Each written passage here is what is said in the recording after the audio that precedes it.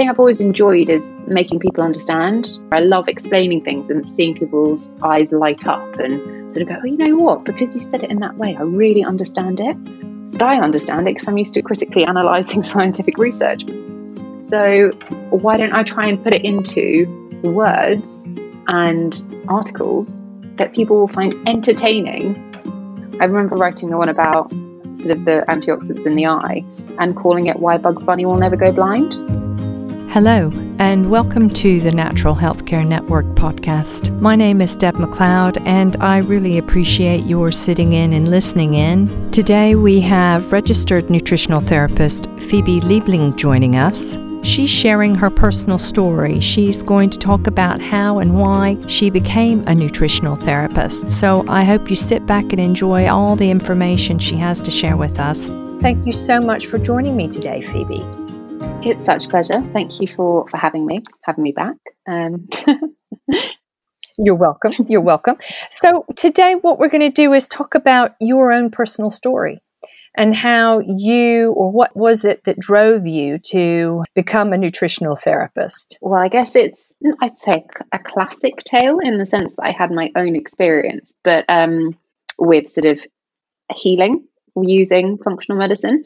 I actually started off, I've always been a very scientific person, which I think kind of feeds into the way that I now run my practice and the way that I am as a practitioner, and also the kind of other bits I do on the side. I grew up, my mum's a physio, and I very much grew up kind of going on home visits with her, working for her during the summer holidays, those kind of things. But then when I toddled off to uni at the tender age of 19, after taking a gap year, because I was convinced I was going to be a teacher, which after working for a year as a teacher's assistant, I thoroughly decided I was not going to be doing, mainly because of the parents rather than the children. But off I went, off to uni, and I actually did my undergrad degree in environmental geology. So something totally out, sort of off the nutrition scale, but still very scientific. And also I think from a functional medicine perspective, it's still relevant because I did all the environmental side of things. So I did a lot on the way that mining influences our groundwater, and I did all of the stuff about climate science and the way that pesticides and everything influence our world. So I have that as an element, I guess, as well. But then what actually happened was that I got to uni, and looking back on it now, I know exactly what happened. I was very ill in the summer just before I left. I got terrible bronchitis, and I'll say this very quietly, but I used to smoke quite a lot. And I got terrible bronchitis basically, and I quit smoking in the summer, and I was using sort of asthma inhalers, something I'd never had an issue with before. Got better, and then obviously went off to live by myself with people I didn't know. I had a solid nutritional base in the sense that I had been taught to cook from a very young age, and actually cooking is something I'm hugely passionate about. I love to do it. I love to cook for people, all of that kind of thing. So I understood how to feed myself. But I arrived, I spent a week, drinking a lot of alcohol, sleeping probably 30 seconds a night, having a great time. And I woke up on the Monday morning for my first set of lectures. And because of the kind of course I was doing, it was very sort of, it wasn't one of these humanities when you kind of go in and you maybe do 4 hours of lectures a week. I was in 9 to 5 every single day, 4-hour-long practicals, that kind of thing. Yeah. And I just sat down in this first lecture, and all of a sudden, I felt nervous because it was the first day and I was with a whole group of new people who I hadn't met yet. And I just got this really horrendous burning sensation. Oh. And I was like, oh my goodness, what is that? And sort of like esophageal burning, like terrible acid reflux, but feeling like I'd literally swallowed battery acid. Oh. I thought, okay, this is a bit odd. Maybe it's just nerves, sit and breathe for a bit. And I just started to get really clammy, really started to sweat, felt feverish. And I thought, you know what, I'm going to be sick. And I also have I have an extreme phobia of vomit, which is a slightly off the topic thing. But so I started to panic, which obviously made the whole thing much worse. Dived out of the lecture, felt really spaced out, like as in the whole world started to move around me, and I had to sit on some steps and try and like get my bearings again. And obviously this was exacerbated by the huge amount of anxiety I was feeling. And I just thought, you know what, I'm going to take myself back to my room, and I'm just going to sit down for a bit. Maybe I've eaten something weird. It will pass. I'll grab some like Gaviscon kind of antacids on the way home. Maybe it's just something like that. So I took about 5 of those on the way back, and actually tried to get on a bus, but because of the motion of the bus, I couldn't stay on it. So I walked about an hour and a half and got the initial symptoms under control. But every time I ate anything, every time I even drank water, it would just come up this like raging fire of burning. And I was like, okay, so this is not good. Called my parents and they were like, oh, it's fine. Take yourself off to the doctor. My mum probably thinking that I was just like suffering some extreme hangover and she just needed to like, or being very anxious because I was a bit of a homing pigeon. So she was like, it's fine. You're okay. You're in a new environment. You're not going to die. It's going to be all right. Go to the GP if you're really upset, that kind of thing. And I was like, okay, fine. Walk off, continue all the way back into the mid-centre of Leeds where the doctor is, right by the uni I've just come back from. Right. Sit for about 5 hours waiting to see a GP, and they go, oh yeah, it's fine, just got a bit of acid reflux, here's a prescription on acid, take that for a bit, you'll be okay. Suffice to say, I wasn't okay, and it developed into chronic gastritis over I know, and it was induced by, they think it was induced by a virus, but I got more and more digestive inflammation. I was put on things like omeprazole, which is a proton pump inhibitor, so it completely knocks out your stomach acid. And that gave me sort of vague relief from my burning symptoms. But then it meant that every time I ate anything, I sort of exploded because I was so bloated because I wasn't breaking anything down. And then I'd feel really sick again because I was so bloated. So they then gave me something that affects my bile flow.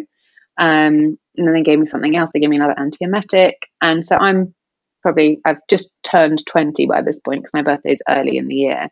And I'm still kind of struggling along. And also my appetite's obviously completely gone. I've completely fallen out of other food because I can't be bothered because everything I put in, whatever it is, whether it's a dry piece of toast or an apple, makes me feel like I may as well just not have eaten it because it takes 3 hours for the bloating to go down and I feel horrendous. So I continued in this vein throughout my uni career. I had a great time. But at the same point, I was entirely teetotal for 2 years because the concept of having alcohol was a ridiculous thing. I continued to take omeprazole for, I think, almost 3 years when the actual recommendation is for about 6 to 8 weeks at a time. I also took all the other meds. I then also had issues with things like my hormones because obviously I had a huge amount of inflammation in my body. And so things like my period suddenly became excessively painful. Again, something I'd never had an issue with before. So they put me on the contraceptive pill. But by this time I was having really severe reactions to things like dairy and gluten. I didn't quite understand the gluten thing at that point, but the dairy thing, if I had anything that had dairy in it, I was immediately sick. So they put me on just a solo progesterone pill because the combined pills have a lactose core. So I was on that and they said, oh, it's fine if your period stops. So didn't have a period for 4 years. And they were like, oh, it's totally okay, totally fine. The fact that you've dropped almost 2 stone in weight, so you are ashen and you can't eat anything, you feel sick all the time, you can't sleep, but you're exhausted. All completely normal. It's just because you're a university student and you're obviously not looking after yourself properly. And I was thinking, I'm trying, but it's not working. So I was going away on field trips and kind of being that one who'd like, we'd have to hike up a waterfall or something. And my mapping partner would have to carry my bag for me because I get so lightheaded and exhausted halfway up that I couldn't physically make it. Went home to my poor mother and she was like, right, I haven't seen you in about 3 or 4 months and you now are probably back to the weight that you were when you were about 11. Oh, gosh. I know. This is the thing. It's also in a GP practice when you're a student, you don't always see the same doctor. So I think I saw 15 doctors. And so none of them really knew what was going on. Yeah. Had endoscopies. They just said there was like inflammation there, continued to take the meds, blah, blah, blah. And then I came home, I think it must have been just before I was about to start my 3rd year, my final year. And my mum said, we've got to do something about this. You're obviously really not well. Because my anxiety had just peaked as well, which I think was also to do with the massive amount of progesterone in my system. And I got to the point when, because of this fear of vomit that I had, I had to go on a field trip and I was supposed to take a coach journey, but I got myself into such a state. I actually told my mum that I was going to like fly to Wales or something from Leeds because I couldn't be trapped on a coach in case someone was ill. And I think I spent 3 weeks on the phone crying to her about it in advance of going, which is entirely over the top. It's not funny, but it is funny, you know. It's terrible. It's when I look back on it now, I just think, oh my God, like why didn't somebody do something? But anyway, as a result of all of that, let's just kind of wrap that up into a nice little bow. I finished uni. I came home to my poor parents. I actually stayed in Leeds for 4 years rather than 3. I stayed for an additional year and just worked. And came home and I started seeing an acupuncturist because when you're back living with your family rather than your peers, it's quite obvious when you don't sleep and you are kind of waking up. And I'd move around like an old person, sort of hunched over because I had such terrible joint pain and my hands and everything wouldn't work properly in the morning. So it was just all this horrible, but it's a classic kind of inflammatory picture. And I saw this acupuncturist and the first thing she said to me was, yes, you have a complete imbalance. You've got a separation between yin and yang. So the whole of my body from the neck down was yin, very cold, very slow. And then my head was just full of this heat, but there was no crossover. So she was trying to help balance that out. And it did help to a certain extent. And she said, you must come off the contraceptive pill, which I did. And that was a whole other story. And we need to get you off this medication. So obviously I started trying to come off everything. And if anybody has ever worked with somebody or done it themselves, coming off omeprazole after 6 weeks is a big thing. Coming off it after almost 3 years is horrendous. Yeah. I had no other guidance. So I got terrible rebound reflux and all this kind of horrible nonsense. But anyway, I started speaking to this acupuncturist about functional medicine, and I've just thought, you know what, this is what I need to do. And she introduced me to a naturopath who kind of gave me a bit of an inkling about what I could do with my diet. And I'd done some research anyway, because I had a very good gastroenterologist in the sense that he did mention that the food I was eating might possibly contribute to my symptoms.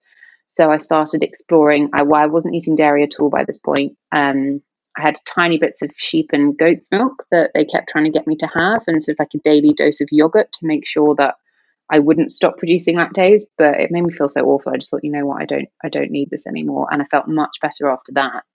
And then somebody told me about going gluten-free. And it was almost after about 3 weeks, it was as if a light bulb had just gone on. All the joint pain went away. And things like my mood just started to equalize a little bit better. And so I was like, right, okay, well, that's something to do. And then I started looking into actually sort of postgraduate degree courses in nutrition because I thought I'd love to learn more. And I just thought, you know what, I don't have the physical capacity to go through like a full sort of, I think, 5-year degree or to do a master's. I didn't have the right qualification. I'd have to do another undergrad.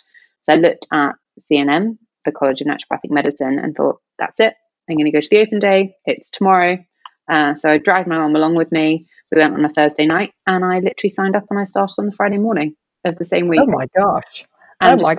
You don't even do things by halves, do you? No, I think at this point I was so convinced that this was the path I now needed to go down. And I needed an answer because I was kind of left. I mean, it wasn't as if it was like a sudden light bulb moment and then everything got better. But over the course of my training, I gradually sorted myself out, and it's still something that I'm kind of working on. This is a path that I started on, I guess, almost 11 years ago now. Gosh. So it's definitely still going in some respects, but it was that moment I just kind of sat in the room listening to this woman talk about functional medicine and nutritional therapy, and I thought, oh my goodness, this is what I've been meant to do. Why did I look at rocks for so long? And that was kind of how it all started. And yep, I signed up and off I went, and it was great.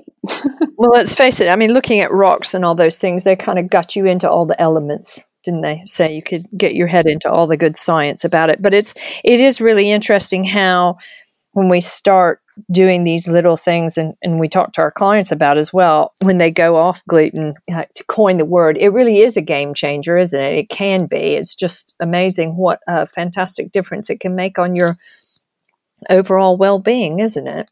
Exactly. I think it's for some people, when you've kind of been stuck in this sort of all-encompassing status, it might be that for some people, just taking it out for X amount of weeks or months whilst they sort out things like their gut integrity or overall inflammation, they could then happily re-add it back in or go for something like a lower gluten containing grain like rye or maybe a spelt. But once you kind of got to that point and you can sort of interpret whether the re-addition is actually a good thing or not, then that's kind of something to do individually. But I do think when you get someone with a whole mess of symptoms like me, and they're so systemic, then it can literally be doing something like that really just is it's like a light switch, and it just gives them that element of also trust in you, because you kind of gone, it's okay, we can take away this quite significant level of pain, even if you don't sort of completely nullify it, you can definitely make a huge improvement there.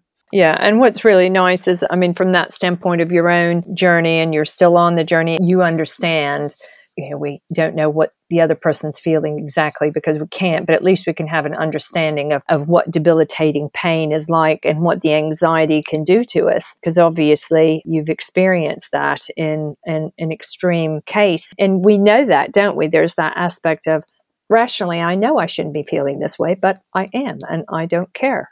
That's how it is. But also, if you put your trust in somebody like a doctor, I sat and listened to endless GPs and specialists and rheumatologists and just lapped up exactly what they said to me. Yeah. And then when I went off and I was still in exactly the same situation, despite the fact they'd given me another medication or told me to wait a bit longer, I just went, yeah, well, I guess this is what I'm supposed to be doing because that's what they say. It's a difficult one to suddenly go, actually, no, I'm taking this and I'm going to go in an entirely opposite direction and I'm totally in charge, which is also why I guess we understand it's terribly scary for somebody if that's the decision that they make, when they kind of have to go against maybe things that they've always believed in or always assumed to be true. It's a big buy-in for somebody. Yeah, it is. I mean, there's that. It is the having that courage, as you say, and also just saying and telling them, I am going to do this, and I want to try it out because these other things just haven't worked. So here we go, and enjoy the ride with me, would you? Come on board, it's going to be great. You want to see me well. You want to see me gain weight, don't you? Anyway, I digress. So, yes, that's really exciting. So you got your degree in nutritional therapy. Did you do any other courses at CNM? I know they have a variety of courses, or have you got any other degrees other than your degree at university? But have you done anything else? Any other training? No. So I did. I worked as part of there was like a short course in natural cooking at CNM. But so I kind of assisted with that and did a little bit of kind of assistance in teaching there, which was great fun. Because like I say, I've always been a big foodie, and one of the things I started to do when I was at CNM is, as I started to explore this idea that I was going to need to eat in a different way, like utilizing different ingredients, there was nothing really around at that point. So obviously, if you had a full-blown celiac diagnosis, you could get a prescription for things like gluten-free products, but goodness me, half of those things I really wouldn't want to put anywhere near my body. I think I bought some gluten-free bread and actually almost caused like a kitchen fire because I put it in the toaster and just assumed that it would take the same time as like my parents' lovely sourdough, which they always had. And about 30 seconds later, there was this black cloud of smoke coming out because obviously it's so rich in sugar. It was like on fire. So we moved on from those kind of things. But I then had this, I just thought there was an opening because we were talking about how we were going to help people and sort of give them all these tools in life. And I was sitting there in my clinic doing my kind of my learning bit before I actually started seeing clients myself. And I actually went to see another nutritional therapist who happened to be one of the lecturers there.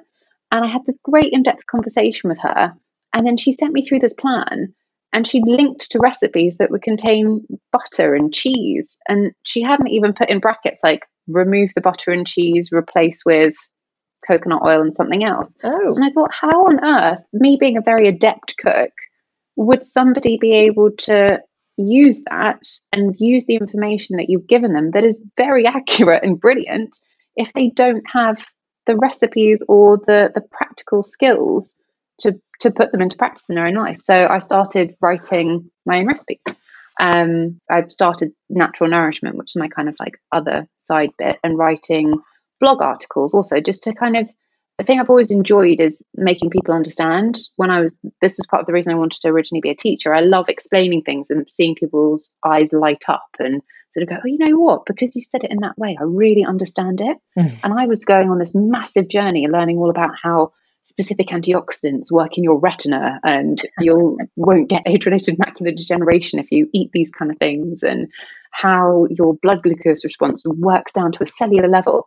And I thought, this is amazing, but I understand it because I'm used to critically analysing scientific research. But I try and explain it to my dad and he's literally fallen asleep on me.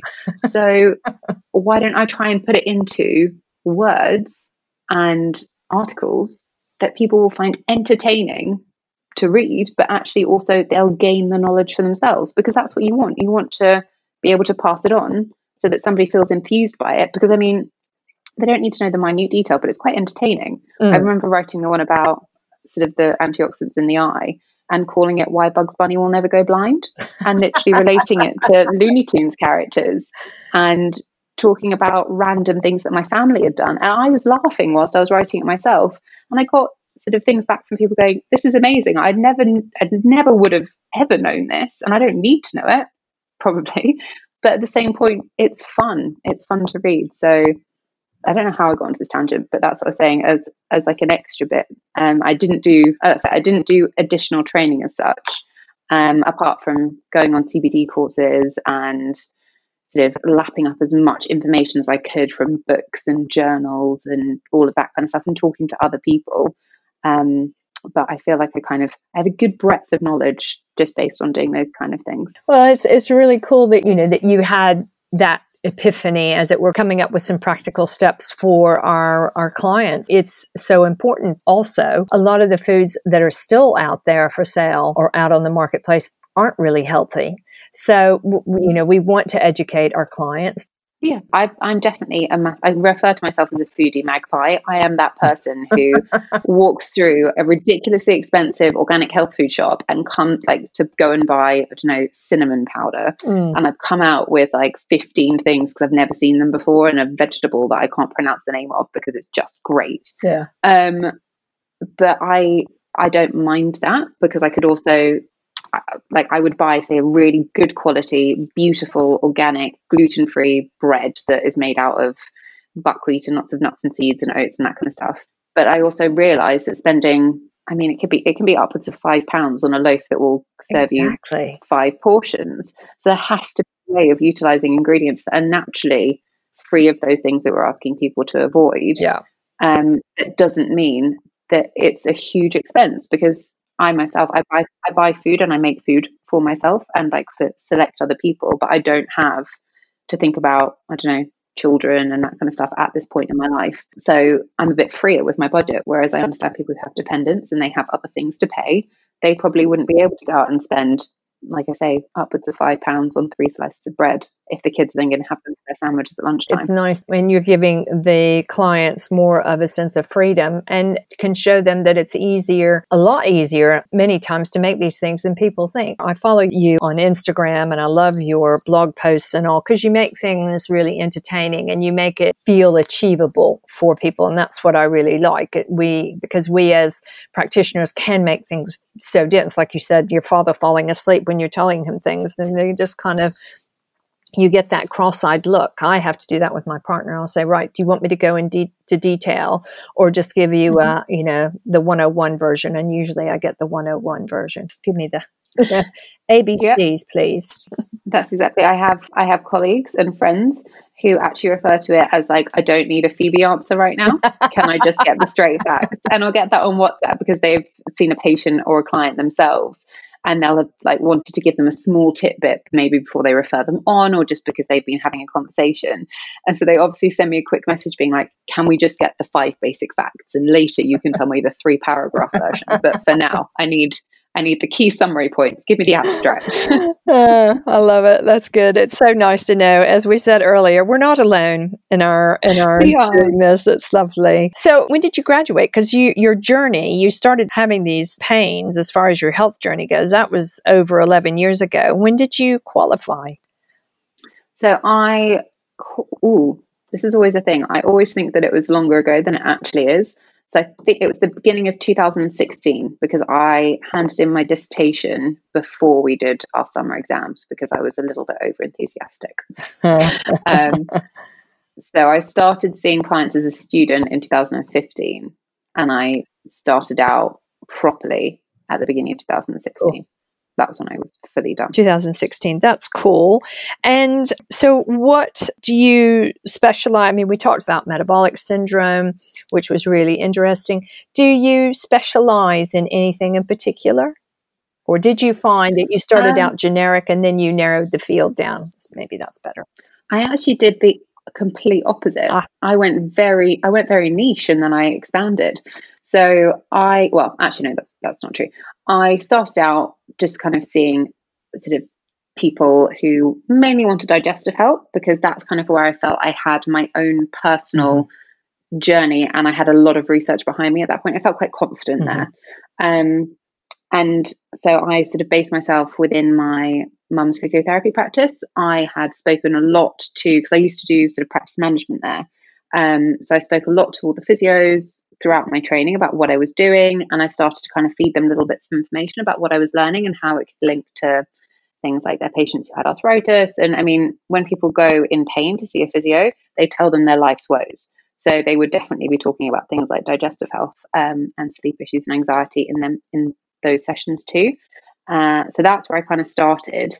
And then I actually joined forces with another woman who she's originally a dietitian, and then she also did the same nutritional therapy course. And we had an idea that we were going to form this brilliant collaborative practice that would bridge the gap between standard medicine and kind of more what we do, the kind of more holistic side of things.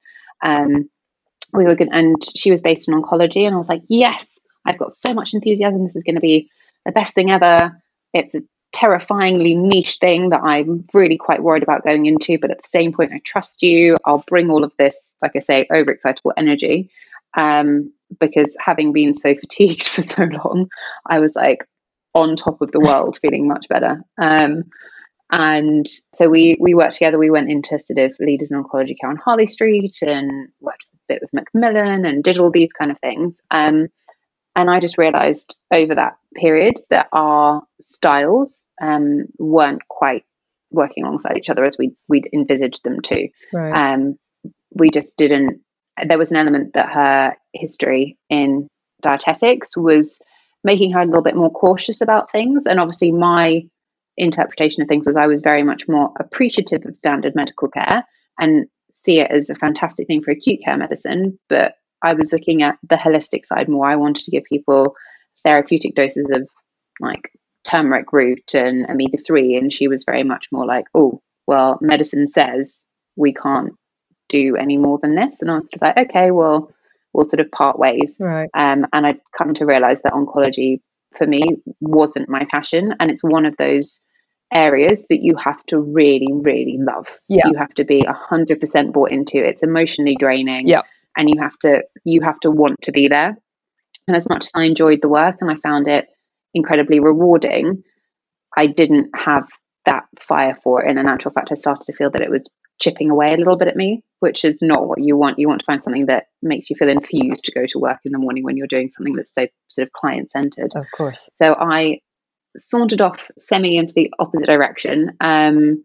And I actually took a little bit of a break from seeing clients and sort of really thought about what it was that I wanted to do. Because it wasn't that I was having a crisis of confidence or anything. I just thought, you know what, this is a crossroads point. I am a little bit on the back foot, having spent sort of a good amount of months, sort of just over a year being in this practice, and it hasn't rewarded me in the way that I wanted it to. So how do I learn from this and avoid that happening again in future?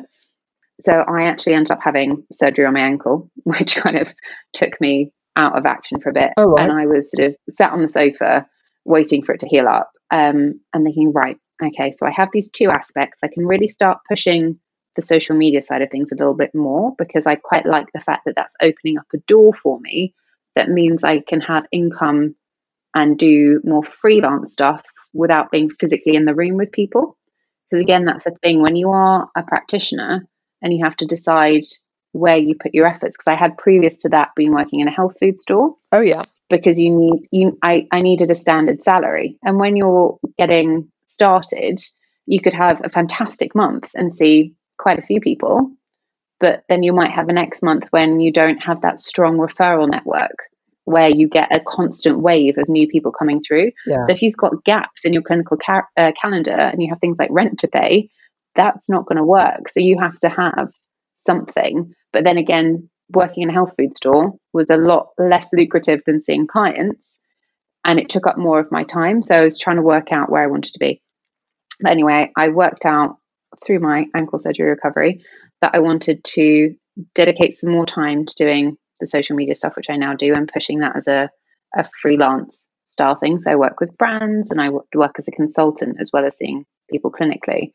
And then I just decided that when it came to my clinical base, the bits that I really enjoyed were, I love sports. I'm a really active fitness person. So I have that passion for that. And I really enjoy the kind of people I get to talk to when I work in sports nutrition. And as a more holistically minded sports nutritionist, you have so much more to talk about with somebody than just a pre-workout powder, getting them to have chicken, brown rice and broccoli for every meal and all of that kind of stuff. There's fantastic things to look into. And then I obviously have this really real keenness and passion for digestive health, but that then very much links with mental health. And one of the things that I have found myself doing a lot more of is tying gut and brain health together.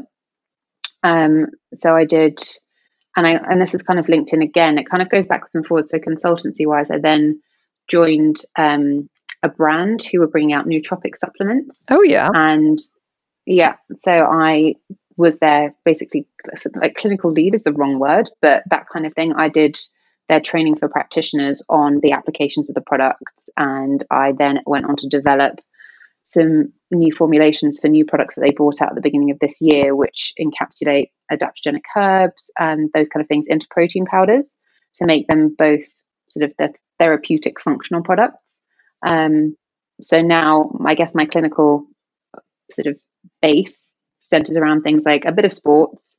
I do the metabolic syndrome, sort of cardiovascular and blood sugar and weight management style of things. And then the other bit, which I really enjoy, is this sort of anxiety, depression, sleep disturbance, linking in with hormones and gut health, because that little trio, you don't tend to find one without the other. And it might be that somebody comes in with one and you very quickly realize that, for example, their sleep is entirely being disturbed. Well, it might be by their blood sugar, or it could be by their liver function, or it could be by their microbiome or something. So there's always going to be a web, but that's where I would say my main clinical areas lie. But as a functional medic, somebody could come in to you with something that you've never seen before. Oh goodness. But because you're looking at the root cause rather than the symptom presentation, you can just delve down a layer and you find it. There are certain things that I would always refer on. So I would not say that I am an oncology expert. Anybody who wants to come in for cancer supportive treatment, unless they are post-treatment and it's literally rebuilding kind of stuff, I'd happily do that. But otherwise, I would refer them on.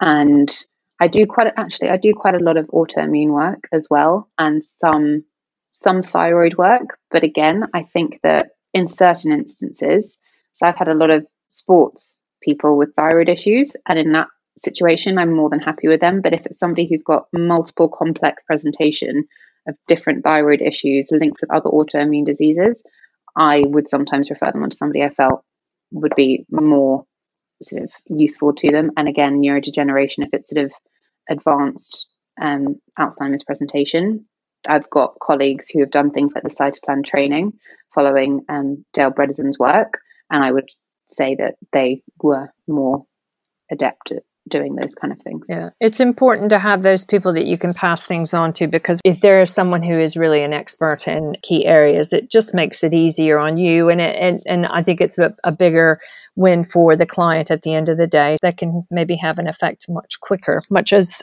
they would with you, sending someone to you for any one of these things that you like to focus on, which is really good. Now, if I can ask you about the consultancy, the company that you, just curiosity, it's what's the name of the company? Yeah, so it's Motion Nutrition is one of the ones that I work with. They started out in sports supplements, and they're a really fascinating. Well, actually, I was going to say bunch. It's two guys, and I met them when I was training. They were sampling right back out at the beginning their organic whey proteins in Planet Organic when I went in to go and get a snack with some of the people I was at college with. And they just had this real passion, because one of them was a Commonwealth swimmer and the other was a rugby agent. And they both just apparently looked at each other one day and said, why? I think it was more the swimmer. He said, why on earth am I competing at this level? And they're trying to feed me a supplement that's full of maltodextrin and all this kind of stuff. And he was ahead of his game when he was doing that. Cool. So they were the ones who first said, no, you know what? We're going to do all organic, all food-based sports supplements made in the UK, super high quality. And I mean, now they've gone from strength to strength, and they do the nootropic supplements, but they were also one of the first to kind of go, right, all of our packaging will be entirely compostable.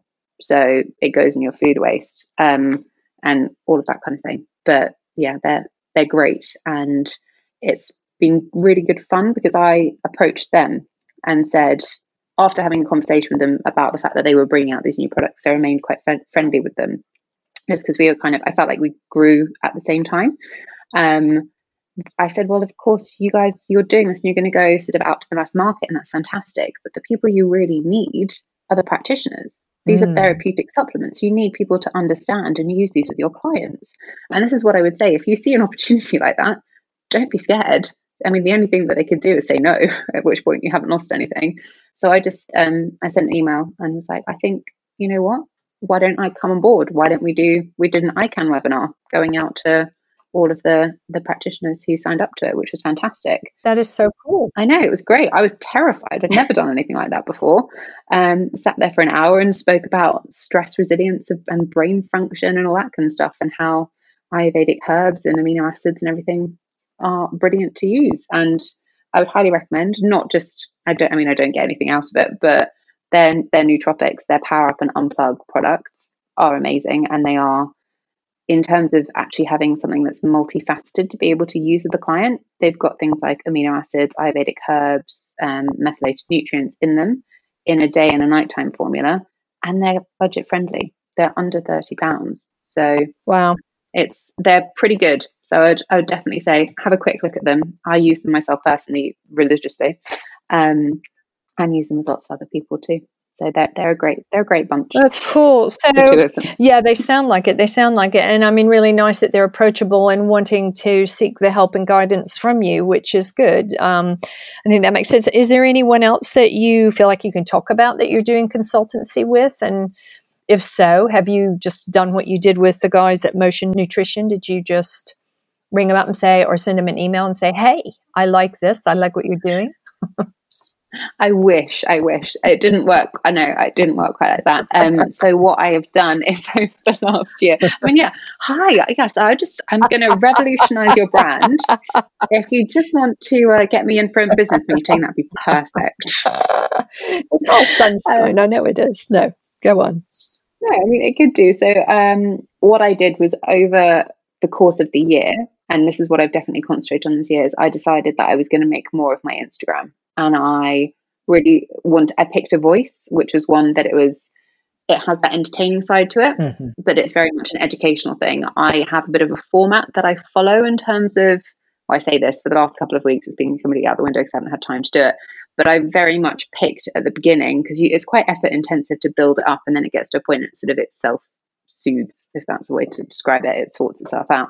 I very much wanted it to be educational, but I wanted it to be lighthearted. I wanted it to be easy to digest, and then practical in terms of the ease at which the recipes can be made. So I would post, originally I was posting sort of every day, which is just completely unsustainable when you have other things to be doing, but also building web and interacting with these people, making a bit of noise. making yourself being able to be found. So then what started to happen was brands would message me or they'd email me and they'd say, we really love what you're doing. We would love to send you some product so that you can feature them or make something with them. And then we will feature you back, which is kind of how it works when you're sort of starting out. You're quite small. You don't tend to get paid for these things. It's about exposure. So I started doing those kind of things. And then there's a brand called Raw Health, which people will have seen. Yep. And they did a Just Add Raw challenge in, I think, the summer of last year. And so I decided their thing was like, well, we're just going to send you some bits. We want you to make 2 recipes and just tag it with the hashtag Just Add Raw. And I was like, well, this is an opportunity to, again, make a bit of noise, because we know as practitioners that if you just add raw food to your diet, you're going to get bloated and it's not going to be very comfortable. So I wrote a post and I did some recipes, but I utilized the ingredients they sent me and explained the fact that if you are going to just add raw, do it incrementally. And this is why you might get bloated, and you may want to add digestive enzymes, and you may want to do it slowly, and you need to think about water. And they then emailed me back and went, this is fantastic. We love this. Thank you so much. And then their PR people got involved and they said, well, we represent X, Y, and Z. Would you like to come and do a talk on the effect of, I think it was pesticides on pollinators in Whole Foods for Biona, which is another brand, because they were under the same parent company. Wow.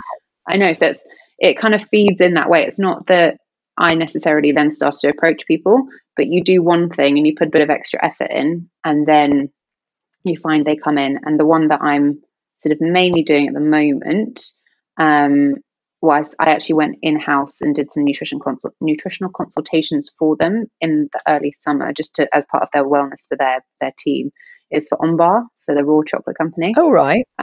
Cool. And so then, and it was great fun. Although, I mean, it literally smells like chocolate constantly. You walk in the door and you are starving from the moment you sit down. And apparently they don't smell it so much anymore. They're like, oh no, we're just kind of used to it. And there's bowls of chocolate everywhere. And I was like, oh my goodness, I need to leave.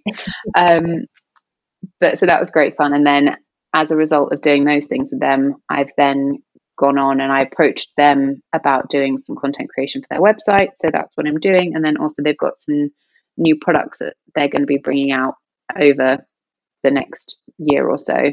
So I've done the formulations for those products, which is great fun.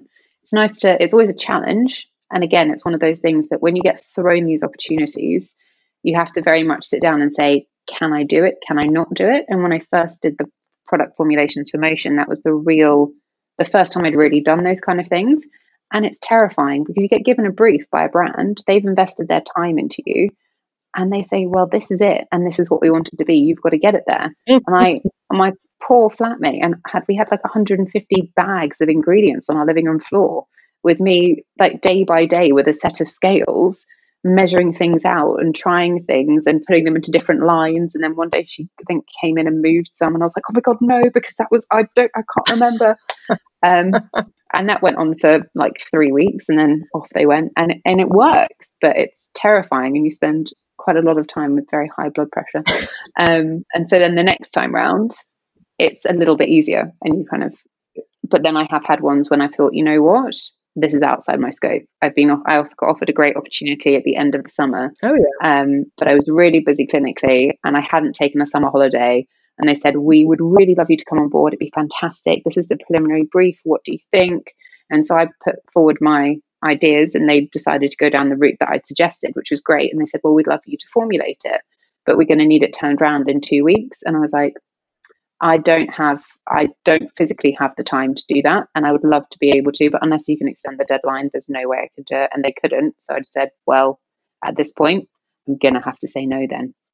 Right. Which is, it's always a shame to have to turn something down, but at the same point, I wouldn't be sitting here anymore. I probably would have dissolved into a ball in the fetal position, and I had to be swept out to sea or something. But well, it's really quite interesting. You've done things. Listening to your story, it's kind of full circle in many respects, because Biona asking you about pesticides and having studied that, and with your own gut health issues. I mean, it's really fascinating to hear you talk about all the different things and the product development. Really, really interesting and inspiring, actually. But One of the big things, and you mentioned this, if you've taken on that extra project that you were offered, how do you maintain your own work-life balance? How do you do that? I mean, it's one of those things that requires constant maintenance. And it's something that over the course of this year has it's hit me quite hard as a lesson. At the beginning of the year, I had a medium-sized clinic, I would say, and I had a medium-sized Instagram following. And I didn't equally split my time, but the Instagram took a lot of my time, and it very happily filled in the gaps when I wasn't doing other bits and pieces, and it served a purpose then. But as my clinical stuff grew, I didn't quickly enough account for that by lessening the amount of time I spent on all my social media stuff. And I never regret things, because the social media stuff, like I say, now sort of self-soothes, and my following grows, and I get really good interaction on my posts. And I really enjoy the fact that people will send me messages and say, we've really connected with this. Thank you so much for explaining it. I've been wondering about this for a really long time, and you've just sorted everything out, and I'm no longer worried about it. And that's great. But there was a point, like I say, I didn't have a holiday for 18 months. I went away at the beginning of September, and that was the first time I'd actually took a proper break for a long period of time, and I was really tired. But then again, I mean, some people will say, oh, but your schedule is a bit flexible. And it's true. Maybe I'll go for a swim at 11 o'clock on a Tuesday morning because I can. And that's fine.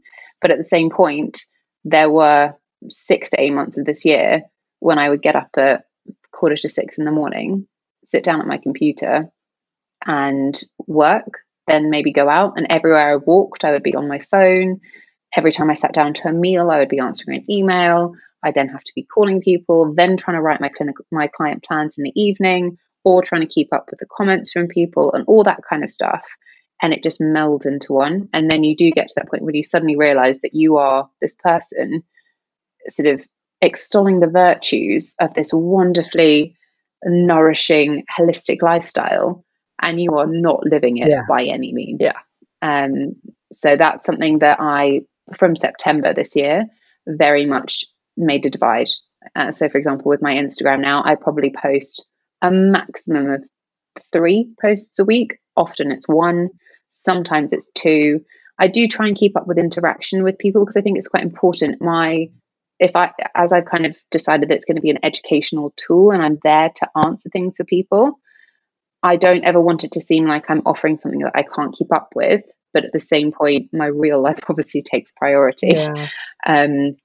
So it's kind of finding a balance there, but I will factor it into my work day. Whereas before, I would look at it as something I did outside of my work day as well. Now I'll say, right, if I feel like it, I might be on my phone in the evening, say if my flatmate's out or I'm not going out for dinner with friends or that kind of thing. I'll happily just sit on the sofa with usually a cooking show on in the background and happily potter away. That's fine. But my phone no longer comes into bed with me, which is what I was doing before. And we know it's a terrible idea. And first thing in the morning, it's not what I do first, and it's not what I do at meal times. And obviously also my clinical stuff comes first. So if I have clients, they take priority. And it was one of these things that I was having, not a toss up, because I would never compromise what I was doing clinically for doing the social media side of things. But when you've got that balance, it's almost an escape sometimes. If you feel that you're overwhelmed with seeing people, which can be the case when you've got a lot of people on your plate at once, it's almost an easy way to go, you know what, I am still doing something. So as long as I'm busy diverting my attention, then that's fine. But to kind of conclude on that, what I've decided, my big things that I will take into next year that I've been doing and I find really balancing, is I picked forms of physical activity that really calm me. So I've always been a very strong swimmer, and I kind of fell out of love with swimming and moved to being more of a runner, which suits me well during sort of spring and summer. But come winter, I have to be a little bit more careful, because I still suffer with things like really strong dips in energy if I push myself too hard. I'm very much an adrenally mediated person. So I now make sure that I get into the pool, whether it's for 10 minutes or an hour. I try and get into the pool 3 times a week, maybe 4. Good for you. And I do things like first thing in the morning, I write lists.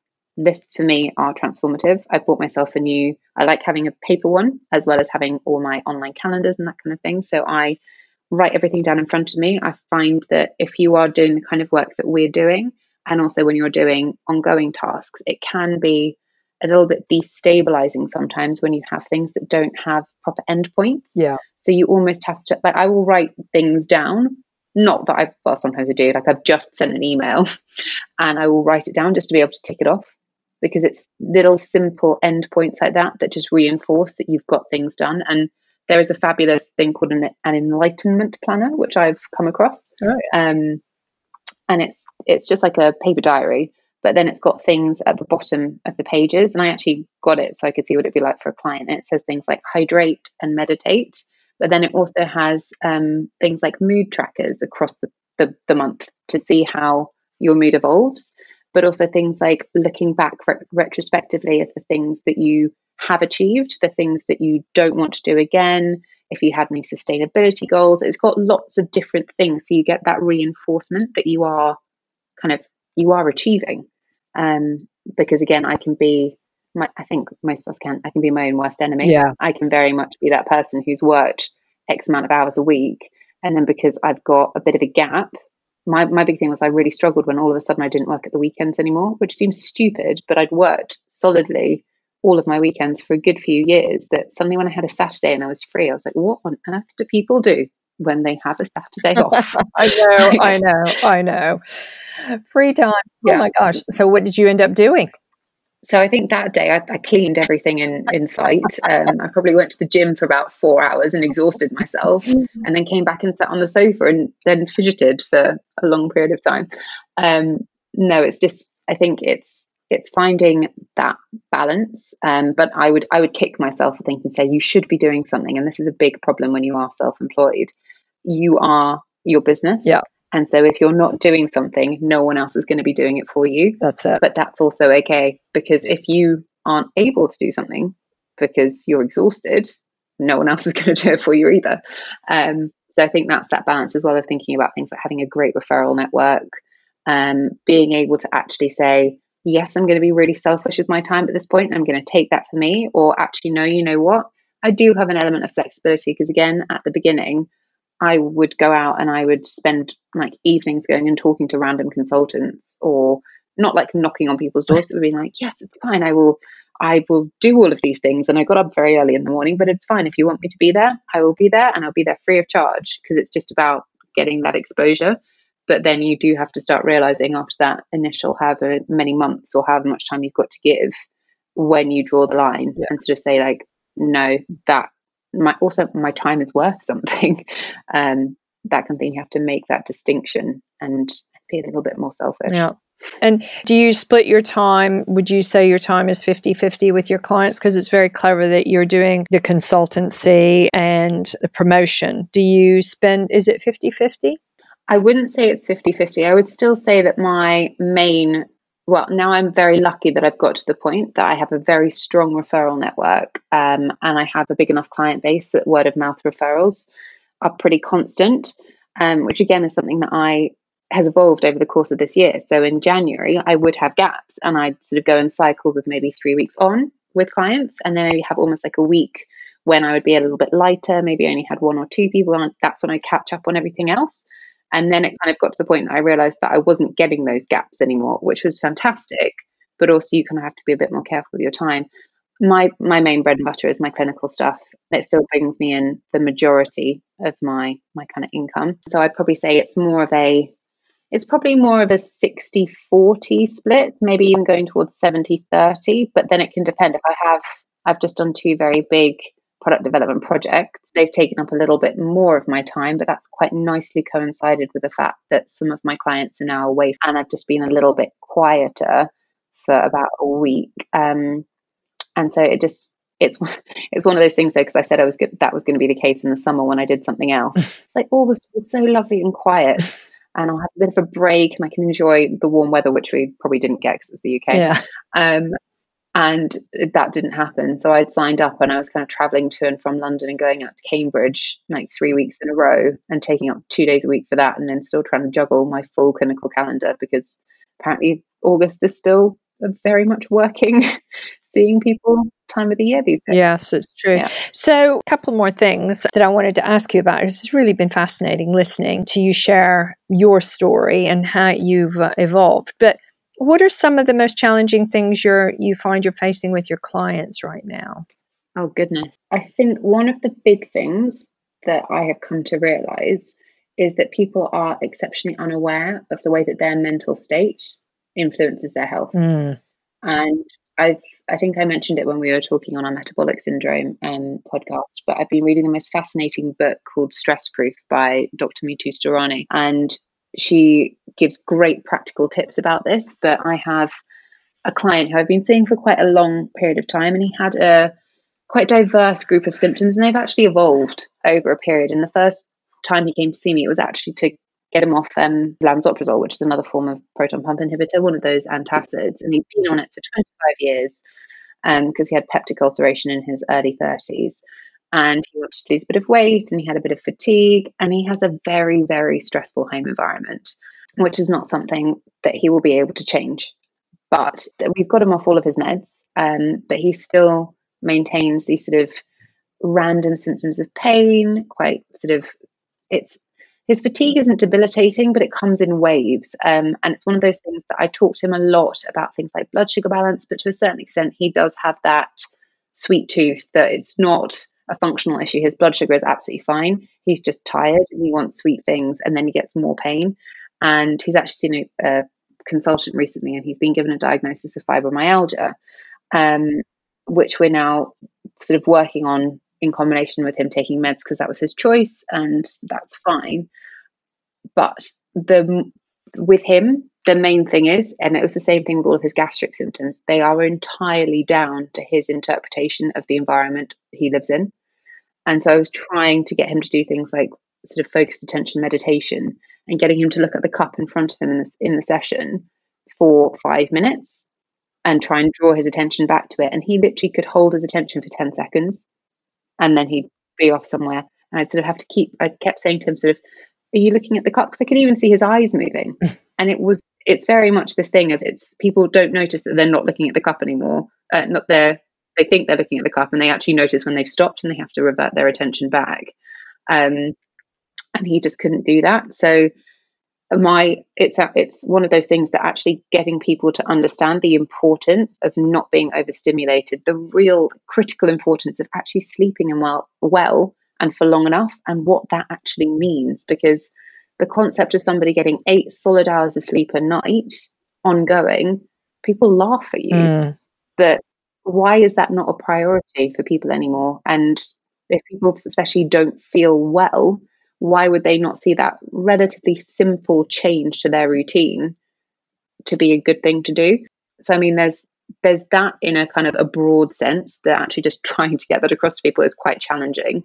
And then I think also the main thing that we will all face is the actual lack of knowledge that people have about food. Yeah. The marketing behind convenience food and the things that people see all over the TV and all over the news and all over the newspapers.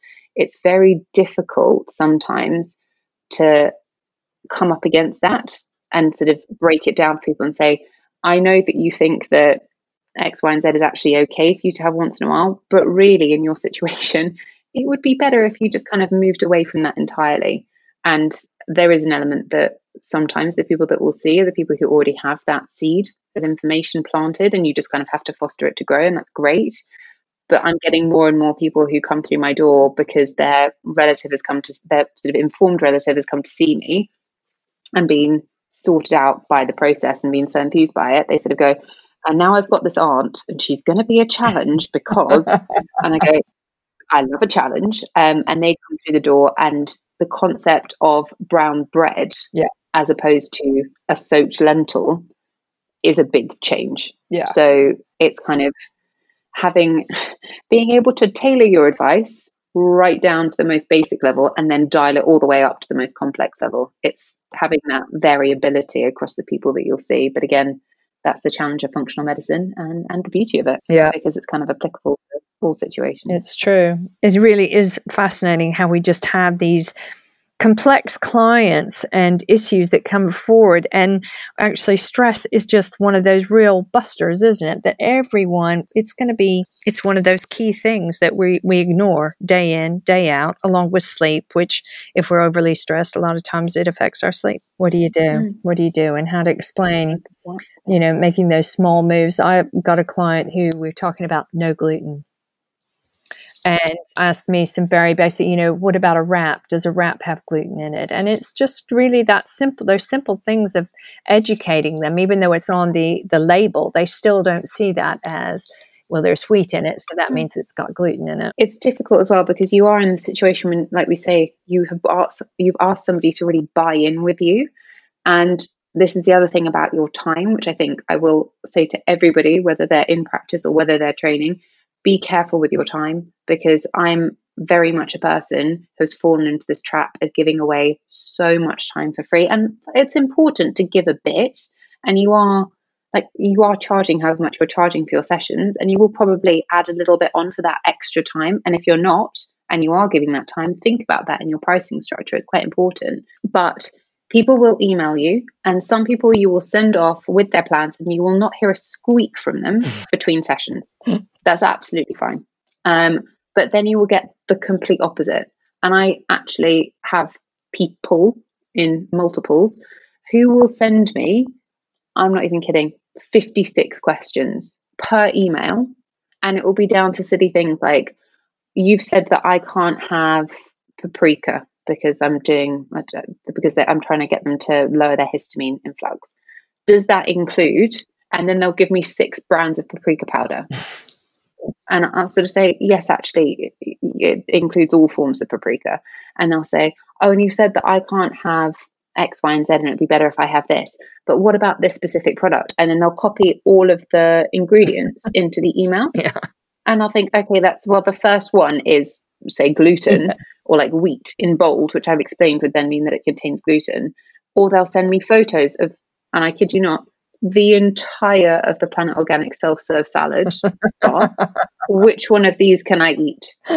I mean, that's I'm not there to hold your hand, but you have to give enough to say that you're there to support them, but you also have to be able to say you are a grown adult and you need to be able to make your choices. But again, it's how you deal with those kind of people, because there is a sense of attachment. And if you have somebody who is particularly stressed and particularly anxious, they will often look to you for that solace, or they want to offload onto you. They don't want to have to make decisions themselves because they feel so out of control of everything else that they just want you to do it for them, which is not what you're there to do. You're there to give them long-term tools, and that doesn't mean going, yes, you can have guacamole, but no, you can't have this, and blah, blah, blah. You've got to account for those kind of things. And I mean, there have been instances when I've said to somebody, look, I'm really sorry, I have answered 3 of your emails now. And at this point, I'm going to have to charge you for an additional session because you have taken up probably 4-5 additional hours of my time.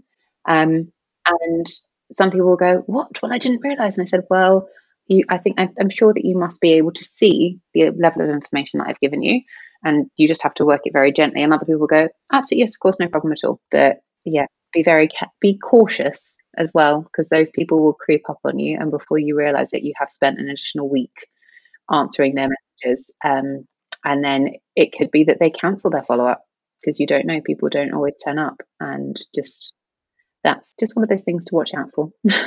I like that. It's setting boundaries, isn't it? That's kind of what I hear, is to establish the boundaries with the clients. Perhaps when you send your initial, granted, people often don't read stuff because of whatever reasons, time, they don't feel well, et cetera, or they just overlook and say, yeah, that's fine. Or even they do, and they do it anyway. So I think setting boundaries is really important. Do you do one-off consultancies with them or sessions with them, or do you insist on a session, an initial and follow-ups? Is that what you do? I don't ever insist on anything, because I think that the way that you sort of speak to people in the first instance. So if somebody's been in touch with me about the way that I work previously, I would have said, yeah, these are my initial and follow-up consultation prices. I would say that I would like to see you again. I always think it's very useful to be able to review. And in order not to overload you with things, I probably won't give you all of the recommendations that we talk about in the first session in the first plan. That was my kind of original way of doing it. And now whenever I talk to somebody, I am a little bit, the word is not forceful. It's more just kind of, I encourage them a little bit more strongly, because I think also the way that you voice things to people is they don't know what you're going to be doing with them, but you are going to want to do, my words are usually incremental and progressive change over time that is practical for you to implement in your life. And in order to kind of do that, that's why when I sit in the session, this is quite an interesting thing. I originally started out note taking physically in a book, but then obviously with the GDPR changes, I decided to go completely online because I'm physically doing things like home visits. I don't want to be carrying around wads of paper and have this potential that if somebody nicks my bag on the tube, I'm going to be fined thousands of pounds. Yeah. So I now do everything online. And I originally started out having a laptop on my lap, and I actually found it to be quite a strong physical boundary between me and the person in front of me. So it doesn't work for everybody, but I actually have my clinical software on my phone because I use my phone so often that I can touch type and I can look directly into somebody's eyes and write everything down that we're talking about. So when I sit in a session with somebody, that's when I will very much explain what we're going to be doing, and how this would relate to the food I sort of suggest they have.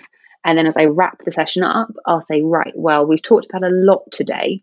And as you can see, we've got quite a bit that I think that we can work on. So I would definitely like to see you in X amount of weeks' time. Usually I say actually for the first one, originally I would say 6 weeks.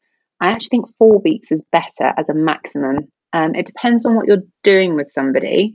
So for example, I do quite a bit of I didn't mention it earlier, sort of rebuilding after eating disorders. Right. So things like once somebody's come out of acute care and they've regained weight and they're back to living their normal life, there's a lot of things that will be functionally upset by the body having been under stress for a long period of time. And you've got to really gently encourage a love of food again, because for whatever reason, that person has started to see food as almost a tool of cruelness to themselves. It's like a berating tool, or it's something that they use as a bargaining chip. So it's actually trying to find a way to just get them to love it again. And it doesn't mean that they have to have a rainbow diet. And actually, if somebody's had an eating disorder, you don't want to talk about overall healthiness, probably to start off with. You just want to get them back into that situation.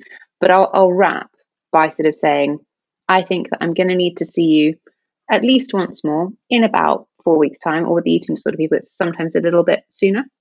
Just because I think that it's actually better to touch base with them more quickly, because a lot of the time when you talk about things about their health, it can actually bring up a lot of emotion. So it's better to check in more readily and just see that everything is kind of balanced and okay. So anyway, so I'll say, we'll see you then. And a lot of the time I say, how many times do you think I'm going to need to come and see you? And I say, well, you know what? Let's see how you go with this first set, because everybody is different to how they react to things. So if you get this all under your belt, and then we adapt in 4 weeks' time, it might be that I want to see you once more, but 8 weeks later. Or it might be that I think that we actually need to see each other once a month for the next 6 months. Or it could be that actually with things like weight loss, I mean, you want to see somebody probably, depending on how much weight they want to lose, for 10 to 12 months. So I would say these are my initial and follow-up prices, but I offer packages which offer you a discount on these if you purchase the sessions together. And most people always kind of dive in and buy the initial and the follow-up together. And I think that's quite an important one to kind of push for, because you do want, for your own mind as well, to see how people have done after that first bit. Yeah.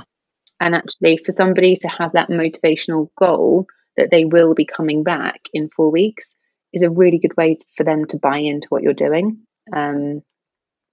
If it's, say, something like I've had sports people who are just going to do they're going to do a race, and their physio sent them to me because they've got a bit of inflammatory pain, or they just want a little bit of support because they're doing their first like Ironman, and they've done one before, but they realize there's a bit more of a toll on the body.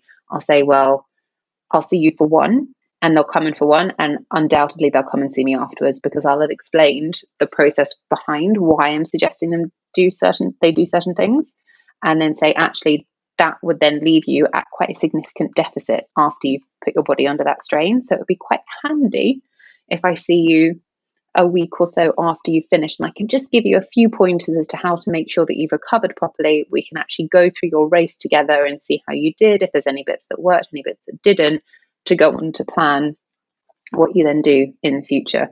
And I would say 9 out of 10 people come back. There are some people who don't, but if you can kind of sit there and say, yes, I think you should return, most people will. You would hope so.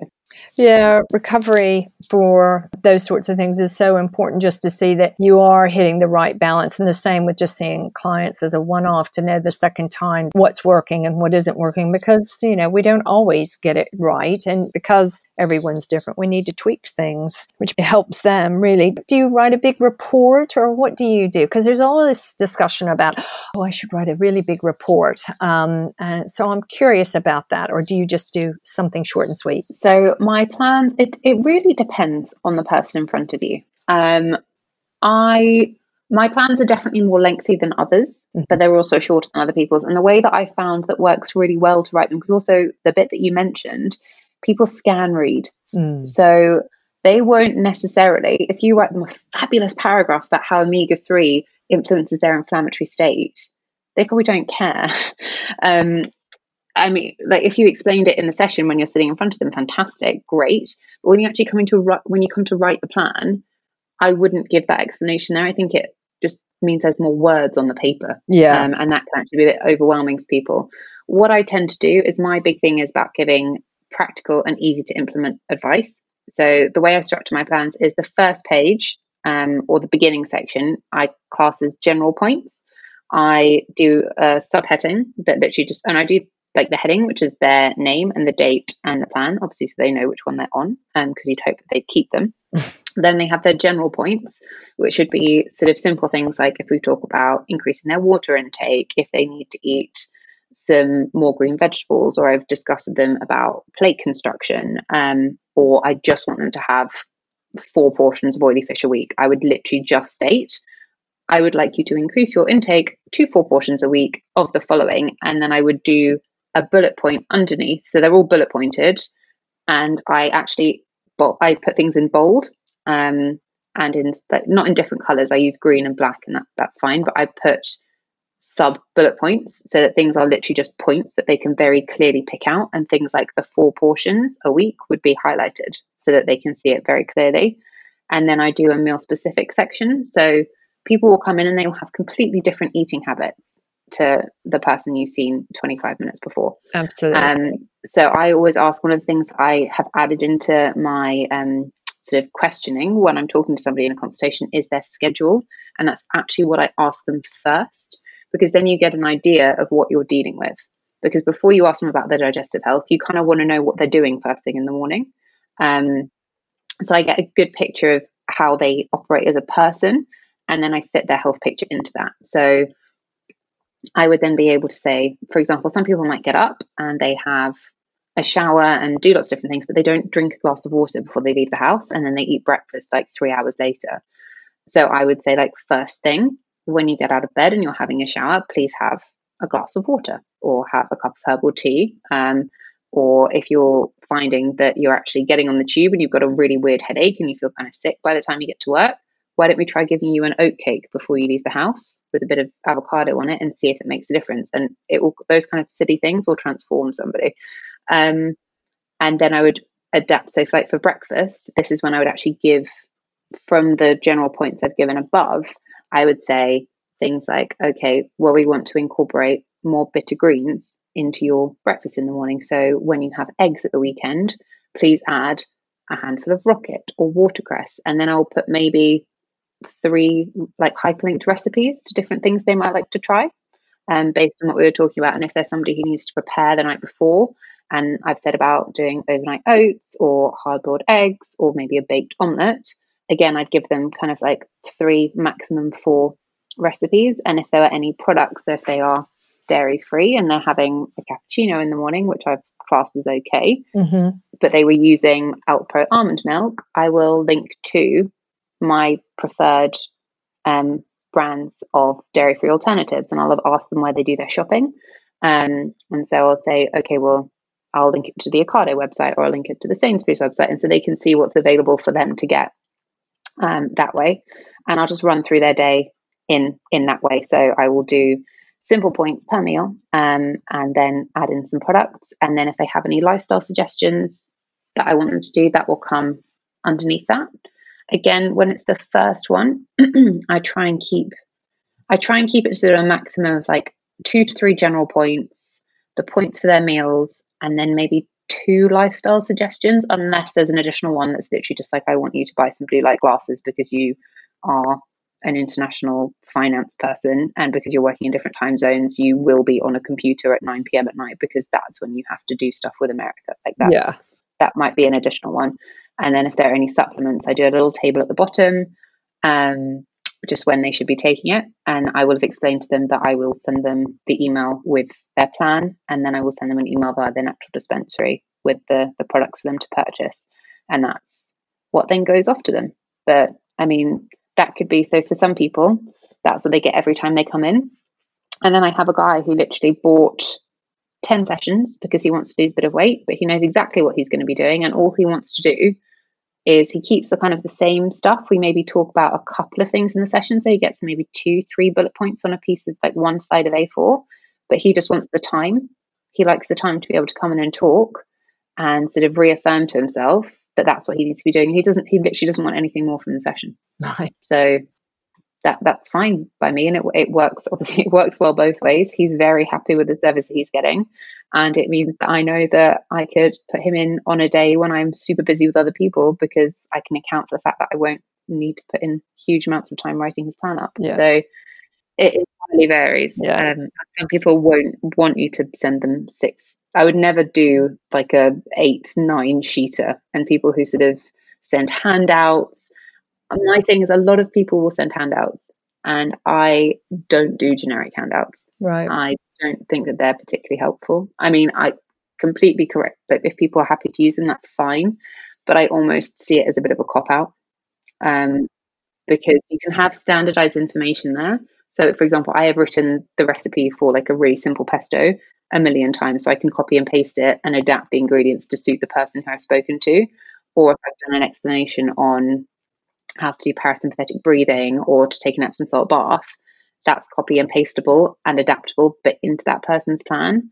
The only thing I would send is like a FODMAP list, which I've written up myself. And again, I'll adapt it based on their preferences of foods. I wouldn't just send them a FODMAP list that has foods in it that I know that they don't eat. I think that there's an element for the amount that I give to somebody, and also the amount that I charge for my sessions. I think that they deserve that personalized service. Right. So that's just different. And other people definitely send handouts, and people are more than happy to get them. But it's not something that I do. But that's my own choice. Probably makes more work for me. But no, but it's how you work, and that's the whole point. It's what you do, and totally makes sense. I mean, we know, again, I mean, all of these things, you're making it about the client, the person that's sitting in front of you, and the issues that they have, their health conditions. So I understand why you do it that way. It's having all the backup stuff that you say, well, I've done this. I know all I need to do is tweak that a bit because this person can't have X, Y, and Z, which prevents really using a generic thing. I mean, we're probably, because we've had lots of chats about this, really been fascinating. I've loved hearing your story and what you've done and how you're doing things. Have you got, what sort of tips? I mean, you've sort of been adding some tips throughout the conversation, which has really been great. What are some main tips that you might have for anyone in the business, people starting out, people who've been going for a while like you have? Have you got any specific tips on how do you grow your business? How do you start your business? What do you do? What tips do you have? I think the primary thing is to sort of kind of not hit the ground running, because that's kind of difficult to sort of put into practice if you have nowhere to run. But to actually sort of go and talk to as many people as you can. You will notice that a lot of people do not know what nutritional therapy means and really what functional medicine encompasses. So go and enlighten people as to how useful you can be to what they're doing. So the practice that I work in is a purely mental health practice. It's psychologists, psychotherapists, EMDR specialists, addiction specialists. And I found the space because I had 3 clinical bases and I was all over the place. I was going from Canary Wharf to West Hampstead and out to Hendon. So that is a huge covering of London. And then I was doing home visits as well. And I said, you know what, I need a central base. So I was looking around at places and I looked at complementary health practices, but they didn't fit the kind of the appearance that I wanted to give for what I was offering, because I wanted it to have a certain level of kind of, I guess the way it appears. So I had a look at these places and I found the Box Tree Clinic, which is where I work. And I went in and I said to them, you obviously are very much top of your game here. You have a massive team of all of these wonderful specialists. I think I would be of great use to you. And they went, sorry, what do you do and who are you? And so I said, well, when's your next peer meeting? Because they have them once a month. And they said, well, it's actually on Wednesday. And I said, well, can I come? I'll sign up and I'll rent the clinical space. And I think it would just be really interesting if I come and meet everybody. And they went, okay, well, we've kind of got a bit of an open session. So we'll look forward to seeing you then. I was like, okay, great. And so I thought, you know what can I do? And I was like, I'm going to prepare a couple of cases. I'm going to look back in my client files. I'm going to find some things that are obviously going to appeal. And I had a look at their website at the specialisms of the people who were going to be at the meeting. And so I arrive in a room with these people who all kind of know each other. And there's me in my polka dot trousers, which I always find entertaining. And I sort of said, hi, it's lovely to meet you. I'm Phoebe. I'm a nutritional therapist. And they all went, great. What are you going to talk about food for? Because, we're all here talking about like our really anxious and depressed patients and those who have PTSD. And I went, well, that's okay because I've prepared something earlier for you. And I've just literally read them the case studies that I'd kind of prepared. So my initial kind of note taking on these two clients, one who was a recovered heroin addict and one who had really terrible stress-induced insomnia. And they were quite quick and they were quite short. But I said, right, so obviously I was working with other practitioners. These are the dietary things. This is how I approach it. And I think I talked for about half an hour. And at the end, it all kind of went a bit quiet. And then all of a sudden they went, oh, so that's fascinating. So hold on, could you explain that bit again about the amino acid therapy? And oh, yes, that's really interesting. I went, great. And so that kind of got my foot in the door there. Cool. But you have to do it all the time because you are only as relevant as the recentness of you speaking to these people. So writing to GPs, going to networking events, some of will prove to be better than others, talking to people, getting testimonials from clients that you see. Just trying to get your name out there as much as you can is the best thing to do, because really when it comes to anyone who you trust with your health, you want a word of mouth referral. You could go on Google and somebody could have 1 billion 5-star reviews and you probably would believe that. But at the same point, if somebody else goes, hold on, you've seen that one, you booked in with them, but my mum actually saw this person, she was fantastic. You'll cancel your appointment with the Google review person and go to the one that the person, of course, you will, who you know has recommended to you. So being that word of mouth person is probably the best thing that you can get started with. So, where would you like us to find you? I'm going to put links up for Motion Nutrition, the Enlightenment Planner, which I think would be really nice, the book on stress proof as well, because I think those are really nice tips. Would you like me to put a link for the Box Tree Clinic or your own website? What would you like? You'll find more information about me on my own website. So that's just naturalnourishment.me, and you can find me on Instagram as _naturalnourishment. You can also find me on things like Facebook and Twitter, but they're all linked to those other two, so you can easily go that route. Yeah. Okay. And be thoroughly entertained. I do love your blogs. I think they're absolutely wonderful. Well, thank you so much. You've been absolutely brilliant. You've given me lots of time recently. So I am really grateful to you for sharing this information with me. And I'm thrilled to see that you have a thriving practice. It sounds really interesting. It's motivated me, encouraged me. And that's really what it's all about. So thank you. It is. Well, it's been my absolute pleasure. Thanks for asking me. And yeah, glad to be able to share some of my, I guess, stumbles that have kind of turned into good things in the end. I guess our pathway is never going to be straightforward, is it? So stumbling's good. Well, you know what I mean. Yeah, absolutely. It just means that, you get up and you carry on. Yes. So. Yes, you do. Well, long may it continue. And really, thank you again. Thanks, Deb. Well, folks, that's all for today. I really appreciate your sitting in and listening in to all those helpful tips Phoebe had to share with us. At the end of the day, these podcasts are here for you. They're here to support, collaborate, communicate, educate, and inspire one another. But the only way I'll know if I'm hitting the right mark is if you let me know. So in the show notes, I'm going to include my email, so please send me a message. I'd also like to ask you to subscribe. And don't forget, on Saturday, September 19th, Nita Beardsley of Love Nutrition and I are hosting our first event. It is on the multifaceted effects of the microbiome on our clients. We are really excited that we have Dr. Alan Desmond, Dr. Elizabeth Phillips, and Tanya Borowski joining us as speakers. We also have Genova Diagnostics sponsoring our event, so be sure and put that date in your diary, and we'll provide more details on the day as and when we can. But for now, I'd like to wish you great health wherever you are. Bye for now.